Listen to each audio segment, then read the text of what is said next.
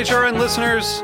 As we celebrate our 15th year, we are deepening our commitment to giving voice to the next generation of food systems storytellers, and we need your help. Our internship and fellowship programs help activate new possibilities for underrepresented and underestimated young people through experiential journalism, audio engineering, and production training. Through these unique programs, HRN helps food equity stewards build essential workforce readiness skills that expand their potential and foster economic mobility. Please consider supporting these critical programs. And with a minimum donation, you can be entered to win a dinner for two at an amazing restaurant in one of 8 cities and tickets to a concert at a great venue in one of those cities. We have incredible partners across the country who have donated, as they also share our passion for helping to educate the next generation of food systems storytellers. Check out heritageradionetwork.org/15 to donate and enter to win today. That's heritageradionetwork.org/15 to donate and enter to win today. And make sure you donate before March 31st. Thank you. Today's program was brought to you by Roth Cheese, a pioneer in the U.S. specialty cheese movement. For more information, visit rothcheese.com. I'm HRN's Communications Director, Kat Johnson, with a preview of this week's episode of Meat and Three, our weekly food news roundup. We decided it's high time we do an episode about Mary Jane. Marijuana, things are happening. That's right. This episode is about pot. We're exploring the rhetoric surrounding legalization in New York's recent gubernatorial primaries. And a cheesemonger turned cannabis consultant shares the tricks of the trade. Great. So do you want to conquer the world? Do you want to have hazy eyes? Do you want to, just relax all day and be floaty? And we find out how one exemplary South Carolina farmer is trying his hand at a new crop. Every plant that comes up from seed is different. And so it's learning how the plant grows, how it responds, and then familiarizing myself and my senses with this plant. Plus, Hannah Forden and I taste test the hottest new cocktail ingredient, CBD. So subscribe to Meat and Three wherever you listen to podcasts and be the first to know when the newest episode of Meat and Three drops.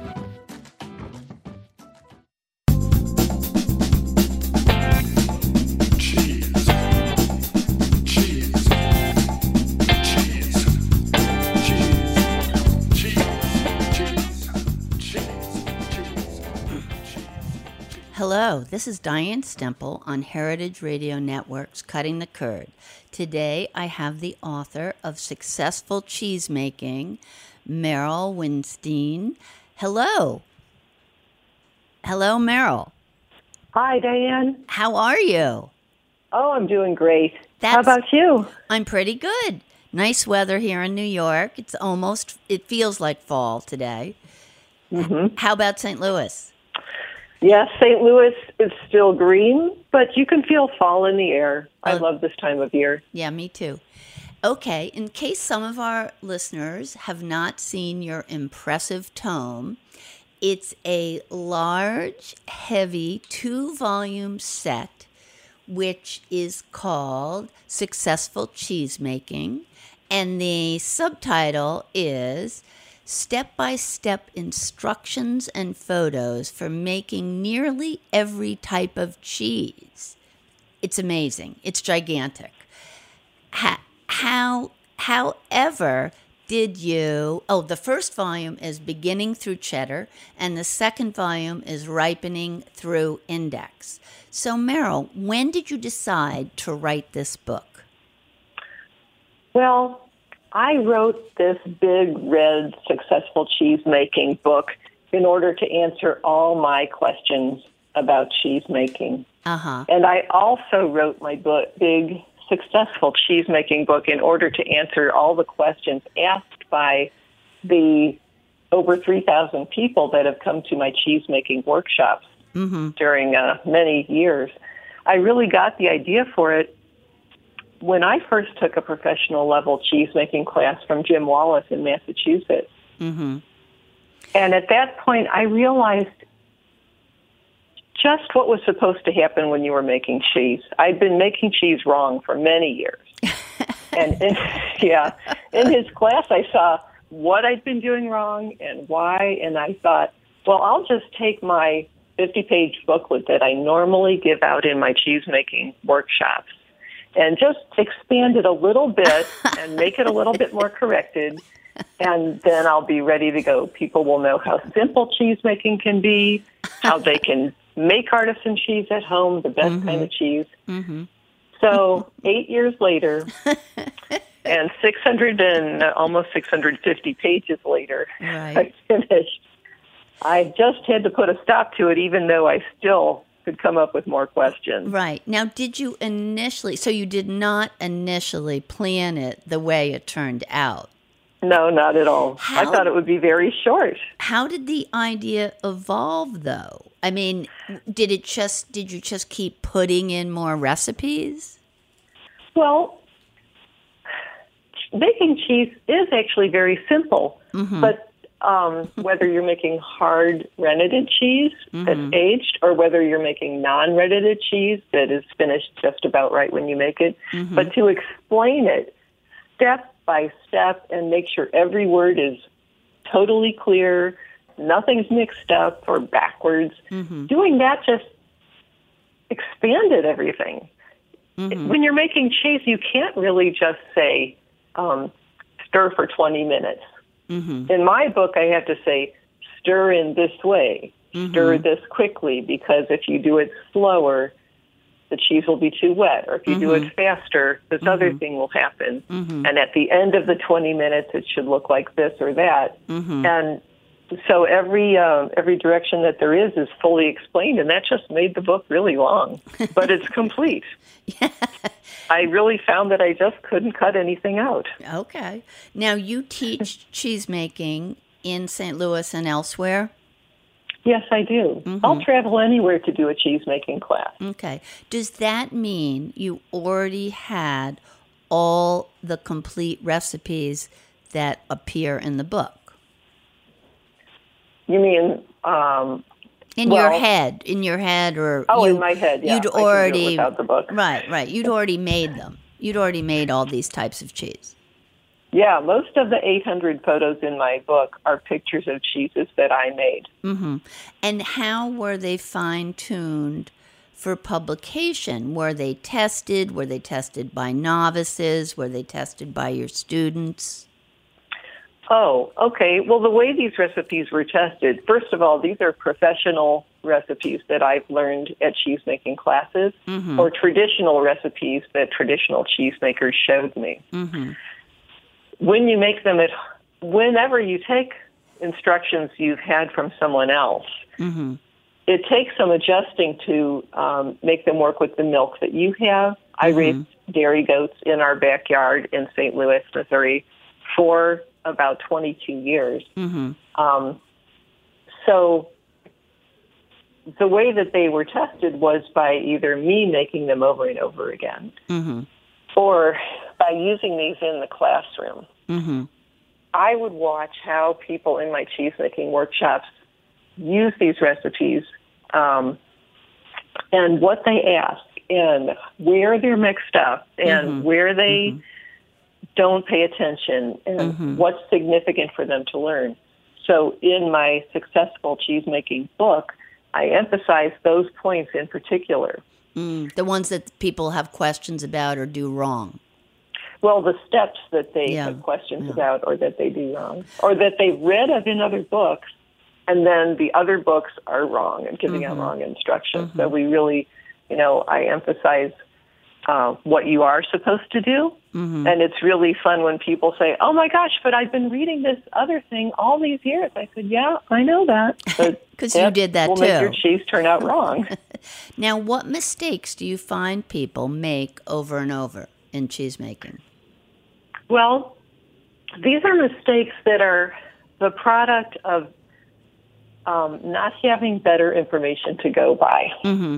So people that go in for either the hobby or the business of opening up an artisan cheese plant, they're using information that may not, sometimes they're using information from books that may not have been very exact in the first place. And some of the first few books written on this have been plagiarized and then plagiarized over and over and over and over again. Mm-hmm. So the same mistakes are repeated in lots and lots of books and information, and it gives you the impression that those things are correct. Mm-hmm. So here are the couple of most popular problems. Mm-hmm.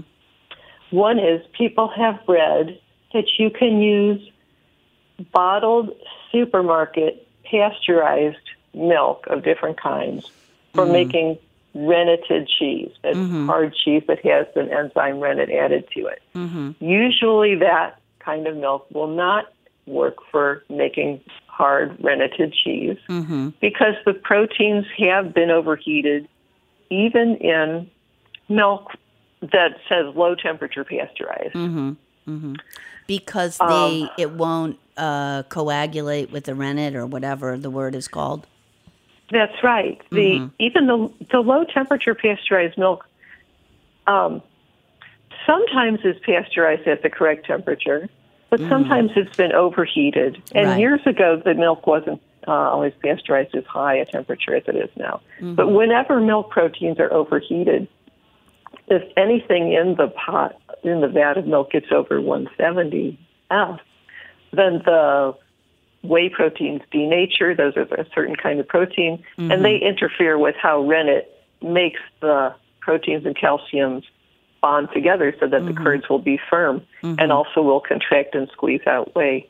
So in my book, Successful Cheesemaking, I describe exactly the process by which that happens and why the milk that says low temperature pasteurized sometimes really isn't pasteurized at such a low temperature. Sometimes the vat that they use actually has sidewalls that are over 170, maybe even hotter. And so if the milk rotates through the vat to make low temperature pasteurized milk, each individual protein comes in contact with the hot heating plate and individually becomes over pasteurized. So the vat stays 145 or 155 as it should, but the individual particles of milk have been overheated. Or some of them have. It's a surprising thing to learn. Right. Did you make the same mistakes in the beginning when you were... Yeah. I made all the mistakes, every mistake. Another really common mistake is that people put in too much rennet enzyme and too much calcium chloride. And this is something they've read in one book after another after another. You should never be using more than 1/8 of a teaspoon of rennet in per gallon for good renneted cheeses. So some of the earlier books, and I remember buying rennet from a supplier years ago, and in the books or even on this jar, it would say use a 1/2 teaspoon rennet per gallon or 2 teaspoons rennet per gallon. And sometimes they would say the same for calcium chloride, which is something that helps milk coagulate when you're making cheese. So in my book, Successful Cheesemaking, it describes exactly why using too much rennet causes the cheese to become wet and sour and bitter. Yeah, it's really, and I did that for years. It was just very frustrating. Now, what kept you going in the beginning of your home cheesemaking before you started taking those very helpful courses? What kept you going? That's really a good question, because I don't really understand why I kept at it for 10 or 15 years when it wasn't working. Was it because you had goats in the backyard? Yeah, it was. It was partly because I had gotten those goats, and I wanted to make cheese. Were some of the cheeses better than others? Occasionally, they turn out really good. And so I thought, I'm starting to get the hang of it. But that's really not how cheesemaking works. And I've had people in my workshop say, I just thought practice would make perfect, and if I keep working on it long enough. But that won't happen. If you have good directions in the first place, you can do this within, not a very long time. But if the directions are bad in the first place, it's never going to work, no matter how many years you keep on carefully following this direction. So did you eat the bad cheese? Or did you throw it away? Well, actually, I'd have the bad cheese, and my family wouldn't eat it. And I felt insulted. I'm sure. But actually, I didn't want to eat it either. So you were trying to push bad cheese on them. Well, yeah, I mean, I had tried to make this cheese. Right. But, you know, I knew that I was making good cheese when, after a while, my husband at the time, he started asking me if we have any cheese in the house. So that's when I knew my cheese was coming out good. Okay. And that was very rewarding to have cheese my family liked. Right. Can you tell us your cheese eating history, starting with visiting Denmark at 14 years old? Yes, that would be fun. That's actually where all of this started. Yes. As a normal American kid, I liked cheese, and cheese for us, for our family, meant Kraft American singles wrapped in plastic. Right.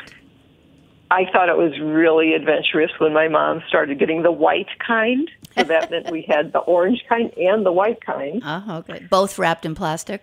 Yeah. Okay, good. I mean, I'm not really sure they tasted different. And then when I was 14, I had a Girl Scout pen pal in Denmark. Mm-hmm. And I traveled there alone to visit her and to go to an international Girl Scout encampment where there were 6,000 girls from all over the world. Oh, wow. It was really, really fun. Mm-hmm. Your parents let you go by yourself?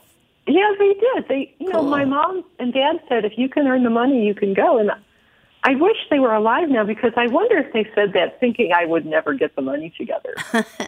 But I did. Mm-hmm. I sold, like decoupage keychains and pins and things at school, and I babysat a lot. In those days, you got 50 to 75 cents an hour, 75 cents on New Year's. So, yeah. So I got there to Denmark. Everything was different. The food was different. The language, I don't even remember hearing it because I just had to shut it out. I couldn't even hear it. And my pen pal spoke English. Mm-hmm. And did her parents? No, her dad didn't talk to me, and her mom, maybe she knew a little bit of English, but her mom was really nice. She smiled, and she made food for us and took us places, so that was great.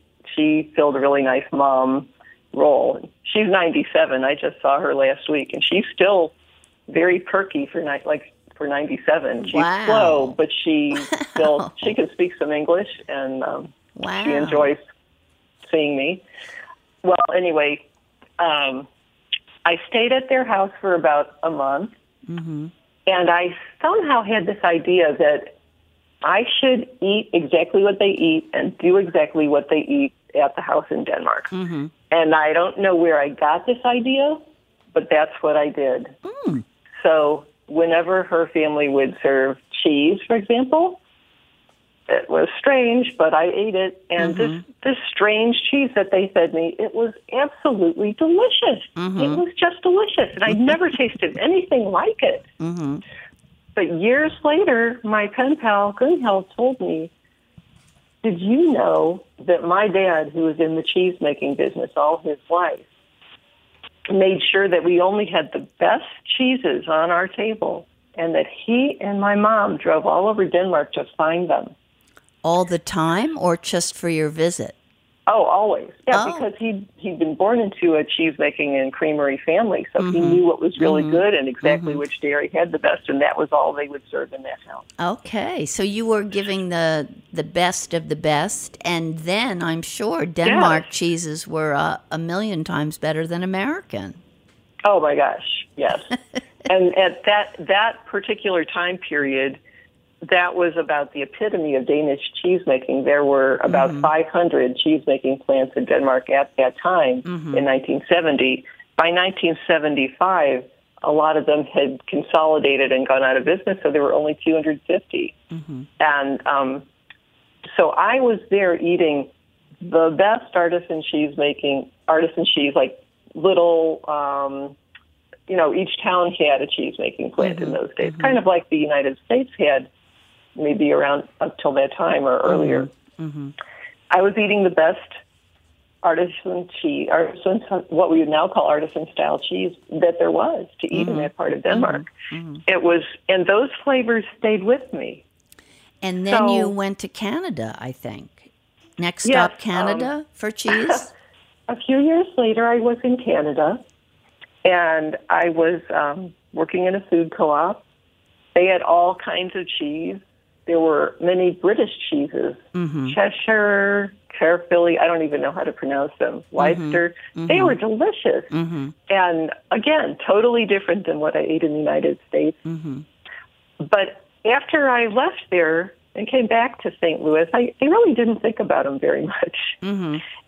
It wasn't until I got married years later and we bought a house that had a very large yard in the St. Louis, Missouri suburb of Webster Groves. And there I got dairy goats and chickens. I found that the law, the municipal law, had always provided for having goats and chickens in Webster Groves. So I got them, and I imagined that I would start making delicious cheese, just like I'd eaten in Denmark. Okay, we're going to take a break. Okay. I'm talking to Meryl Winstein about her book, Successful Cheesemaking. We'll be right back.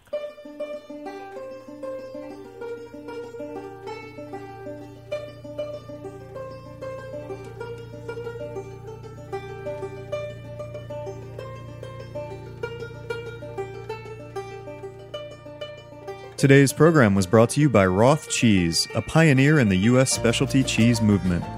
Roth is in its 25th year of making specialty cheese in the rolling hills of southern Wisconsin. With strong Swiss heritage, Roth is best known for its award-winning Alpine-style cheeses under the name Grand Cru. Fresh Wisconsin milk, combined with expertise in affinage, is how Roth creates high-quality, great-tasting cheese year after year. In 2016, hard work paid off when out of over 2,000 contenders, Roth Grand Cru Surchoix was named World Champion at the World Cheese Championship. For more information, visit rothcheese.com. From the finger bowl.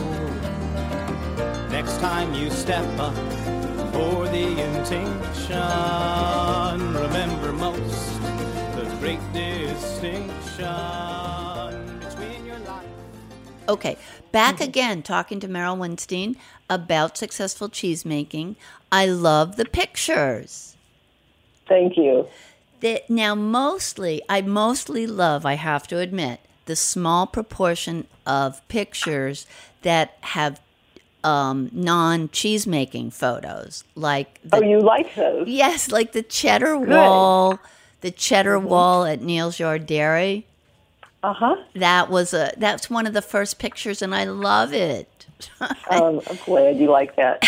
I've had some people wonder why I put in pictures that weren't of cheesemaking, or they had other extraneous things in the. No, they were delightful. They were delightful because they were, to a I'm not reading the book to make the cheese. I'm amazed at all the pictures and all the curd formation you can see, page after page of curds, pretty much.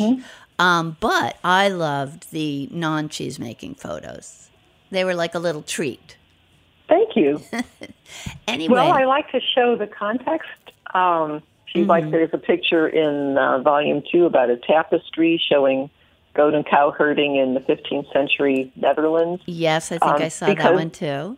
Yeah, because people were raising goats and cows and sheep and other milk animals then and making cheese then of raw milk. Now, why did you decide to go for black and white photos? Is that better for instruction? I think that black and white, the 800 black and white photos in successful cheesemaking show the textures better. When you're making cheese, you really need to feel the textures and see the textures and shapes of things. Yes. Black and white shows the light and shadows, the moisture or dryness. Black and white, well, I've been a hand illustrator in black and white most of my life, and black and white, I like it. It's cheaper to print. These books would have cost so much more to print if they were in color. Oh, gosh. And also black and white, the black ink will stay black in the book. When you have color photos, I mean, there are a lot of cheesemaking books where they've got color photos and every picture shows yellow and white curds. they don't show the light and shadows, and then the colors of the ink fade after 10 or 20 years. So these books are meant to last. Yeah. Mm-hmm. And I'm glad, because as long as Successful Cheesemaking is in print and you have a paper copy, these recipes and methods are tied down where they can't get away, and they're usable. Mm-hmm. I also liked seeing the title of this show, Cutting the Curd, that popped up often in your book, because you're talking about cutting the curd. And I think that, I don't know for sure, I'll have to check with her, but I think Anne Saxelby, when she devised the name of the show, she meant it sort of as a reference to cheese gossip or talk. Sort of really? Well, sort of like shooting the shit, we're cutting the curd. Okay, yeah, I can see that. But I'll have to check with her about that. Also, you got a very nice compliment from Ricky Carroll, who describes the book as delightfully refreshing and thoroughly detailed. Mm-hmm. And it certainly is thoroughly detailed.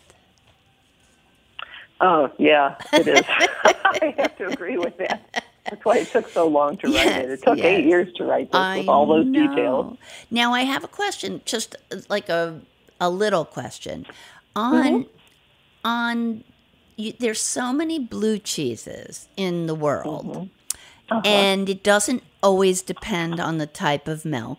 I mean, the type of milk informs the cheese, but doesn't totally dictate the taste. Where does your blue cheese fall taste-wise? Well, when you make it at home, yes, it varies. Yes. So my blue cheeses, since I just make one at a time, and I don't have a production line going where I'm just aiming for exactly the same one each time, they simply vary. Some are milder, some are stronger, but my book, Successful Cheesemaking, describes the principles of making, for example, blue cheese or any of the others, cheddar, anything else, so that when you use these principles to make your blue cheese or your cheddar, following the directions in this book, you'll understand how it's done. And then it varies depending on your circumstances or how you're ripening it. If you want it to come out completely consistent, Successful Cheesemaking has charts in the back where you can record the steps you went through, printed, and you can write down the pH if you have a pH meter or the temperature, so that you can aim for matching up your subsequent batches to the way chart was for last time. Other than that, when you make artisan cheese at home, it just doesn't always come out exactly the same flavor as last time. And that's not really what you aim for when you're doing it with just one cheese at a time.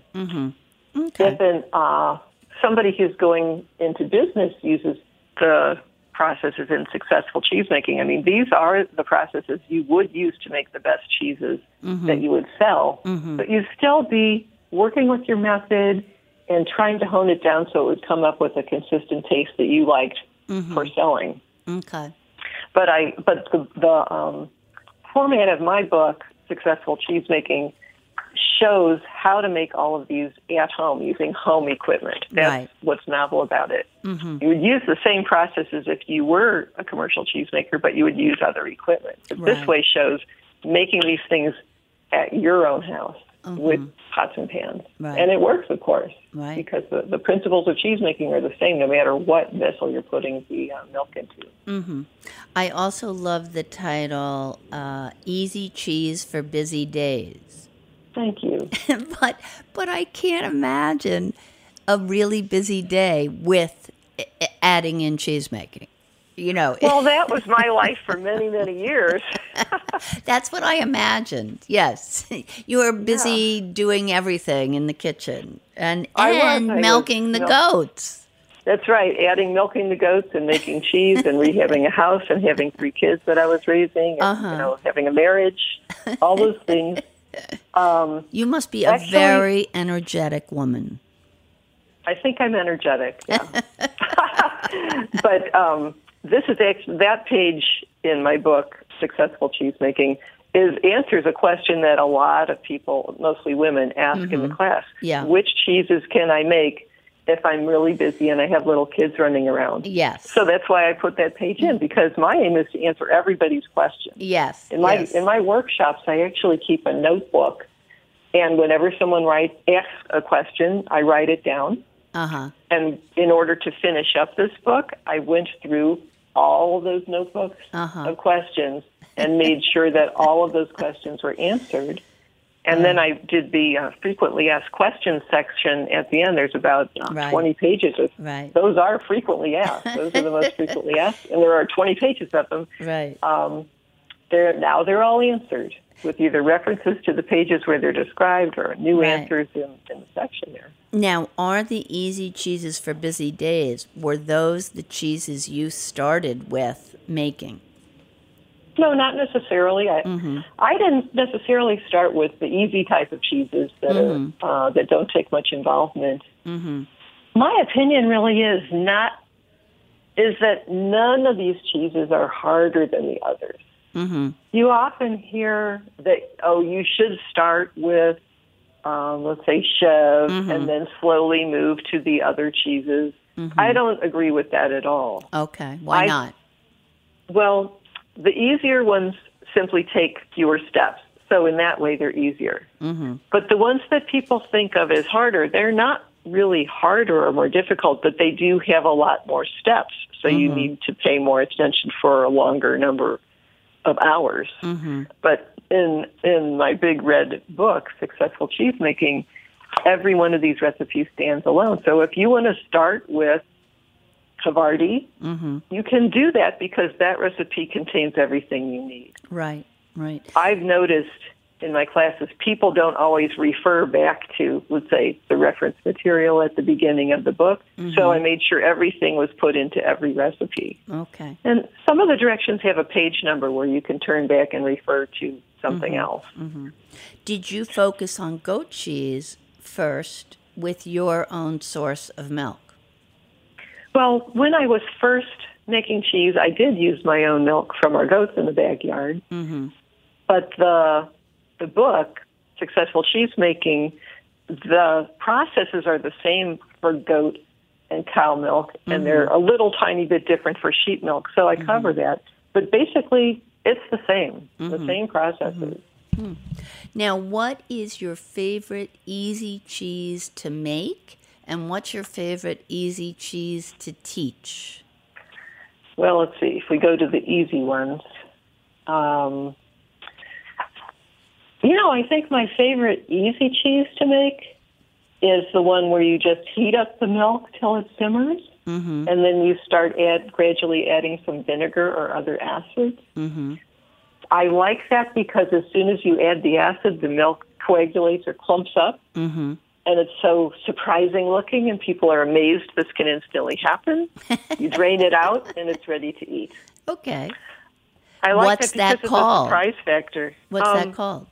Well, it's called many different things. Sometimes it's, how many names did I put in here? Let me look for this.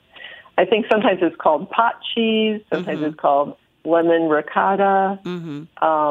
Queso blanco is another name. Okay. Sometimes people call that one queso fresco, so those names are sometimes mixed together. What's your favorite more difficult cheese to make and to teach? What are people really floored by? I like, in my cheesemaking workshops, when I teach the French Tom and English cloth-bound cheddar in the same workshop. The French Tom is a basic medium temperature, or what they call mesophilic cheese. So when you do all the processes for that, people get to learn exactly the texture they should look for when the curds are ready for draining, because it's important to have that correct texture. That shows the moisture level in the cheese, and the moisture level is going to totally control what the cheese will taste like later on. So they learn in my workshops what the moisture level should be and the texture of the curds, and then they proceed to drain the curds and put them in the molds for making the French Tom. But we have another pot going at the same time in my workshop doing the same process. And when you get to that point where the curds are ready for draining for the tom, you actually do some other further steps to make the English cloth-bound cheddar. So I like to do put both. the two of those together in my workshops, and people can compare the different methods, and they see how doing one, certain things happen a certain way, and doing the other one, you add some more steps and other certain things, like completing the acid production happens a different way. And then in the end, the cheddar, it always tastes good in the end. It's one of the easier ones to get to turn out really good tasting. Okay. It's partly because it's drier than the other cheeses. As you're ripening it, it doesn't tend to get maybe too soggy or something. Accidentally happens with the ripening. Now, and it tastes really good. But you have to wait to taste it. How do you wait in a cheese making class? Do you invite people back? Oh, I see what you're saying. In the actual classes, that's right. When you're making cheese, it's not. It's not going to be finished. It's not ready to eat that day or the next day. Right. So I bring in samples. I go to Whole Foods or somewhere and get samples, or samples that we've already made in previous class. Okay. That way, that's what they get to taste. Oh, okay. I was wondering, it could be 4 months, 6 months. Do you have a party and everybody comes back? That would be fun. I haven't done that though. Now, do you still make cheese at home outside of a class or book prep? No, I don't make cheese outside of classes anymore. I don't have the goats anymore, and it takes a long time to make cheese, and it's really not fun without my family coming in and out the door. They're grown up now, or it's more fun to do it in the class. Okay. So I'm glad that I took all the pictures over all many years, about the past 10 years. Because you used them. Then I had them ready when I was putting this book, Successful Cheesemaking, together. I had a big collection of photos. I'm not even taking photos anymore. I don't need to. I've got thousands, like 30,000. What's a cheese you will buy because it's too hard to make? Well, I don't buy any of them because they're too hard to make. Okay. They're all not too hard to make. Okay, do you buy any? I do. I like to buy cheese because then I don't have to go through the time and trouble of making it. So or what the are collection of having them. What is your if you had to take a cheese to someone's house, what would you take? I like to take I aim for about 3 cheeses, and I usually bring 5 or 7. I've got that problem. So I like to go by different styles, and then when I get to their house, we do a cheese tasting. Right. So, I tried to outsmart you. Oh, really? Yes, I want to know what cheese you'll buy. Okay, what are the top 3 cheeses that you would put on a cheese plate for friends? Okay. I like to bring soft and gooey brie or camembert. Okay. So that's what they call bloomy rind cheese, a soft, gooey cheese that has white mold on the outside. Okay. And that's a milder one, so you taste it first. American or European? It depends on which one I think is going to be the squishiest. Okay. And I've also discovered that at Trader Joe's, they have very, very good and very consistent cheese that's manufactured to go with that packaging and to be popular with their eaters and their customers. And so those cheeses are always a really good bet because they are going to definitely always taste good. They don't vary. They're made according to strict processes. So they're like artisan style, but very consistent. Okay, so we would have a white-covered bloomy rind cheese like camembert or brie. Okay. And then I would like to get a Gouda, sometimes a goat Gouda. There are many good goat Goudas, and they're very they're pretty mild and they're sweet. And if it's goat cheese, you could say, okay, here's what a goat cheese tastes like. And goat cheese is white, whereas cow cheese will be yellowish. And the next one would be maybe French Tom. So that's a little bit more salty and tangy, you might say, than a Gouda. And then there's a cheddar. So cheddar is crumblier and firmer and saltier than the Tom. And then we get a smellier cheese. In Denmark, they have Danbo and they have a Vardy and others that are stronger like that. But they don't sell that here. You have to get the recipe out of the Successful Cheesemaking book. Let's see. And then some maybe Parmesan or Alpine cheese like Comté, or what are some others? Emmental, the one with the big holes in it. They tell how to make those both in my book. Okay.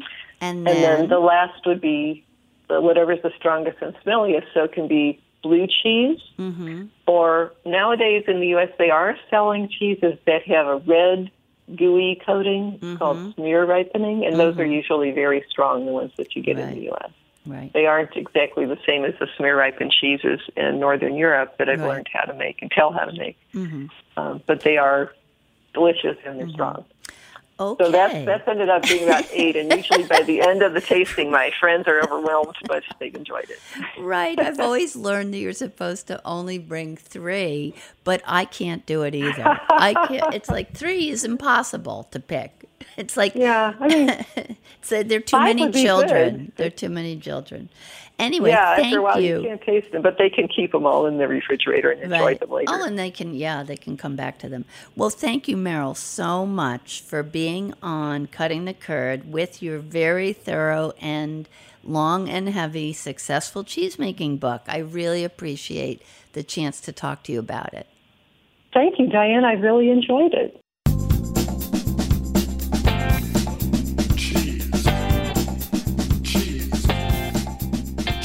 Thanks for listening to Heritage Radio Network, food radio supported by you. For our freshest content and to hear about exclusive events, subscribe to our newsletter. Enter your email at the bottom of our website, heritageradionetwork.org. Connect with us on Facebook, Instagram, and Twitter at heritage_radio. Heritage Radio Network is a nonprofit organization driving conversations to make the world a better, fairer, more delicious place. And we couldn't do it without support from listeners like you. Want to be a part of the food world's most innovative community? Rate the shows you like, tell your friends, and please join our community by becoming a member. Just click on the beating heart at the top right of our homepage. Thanks for listening.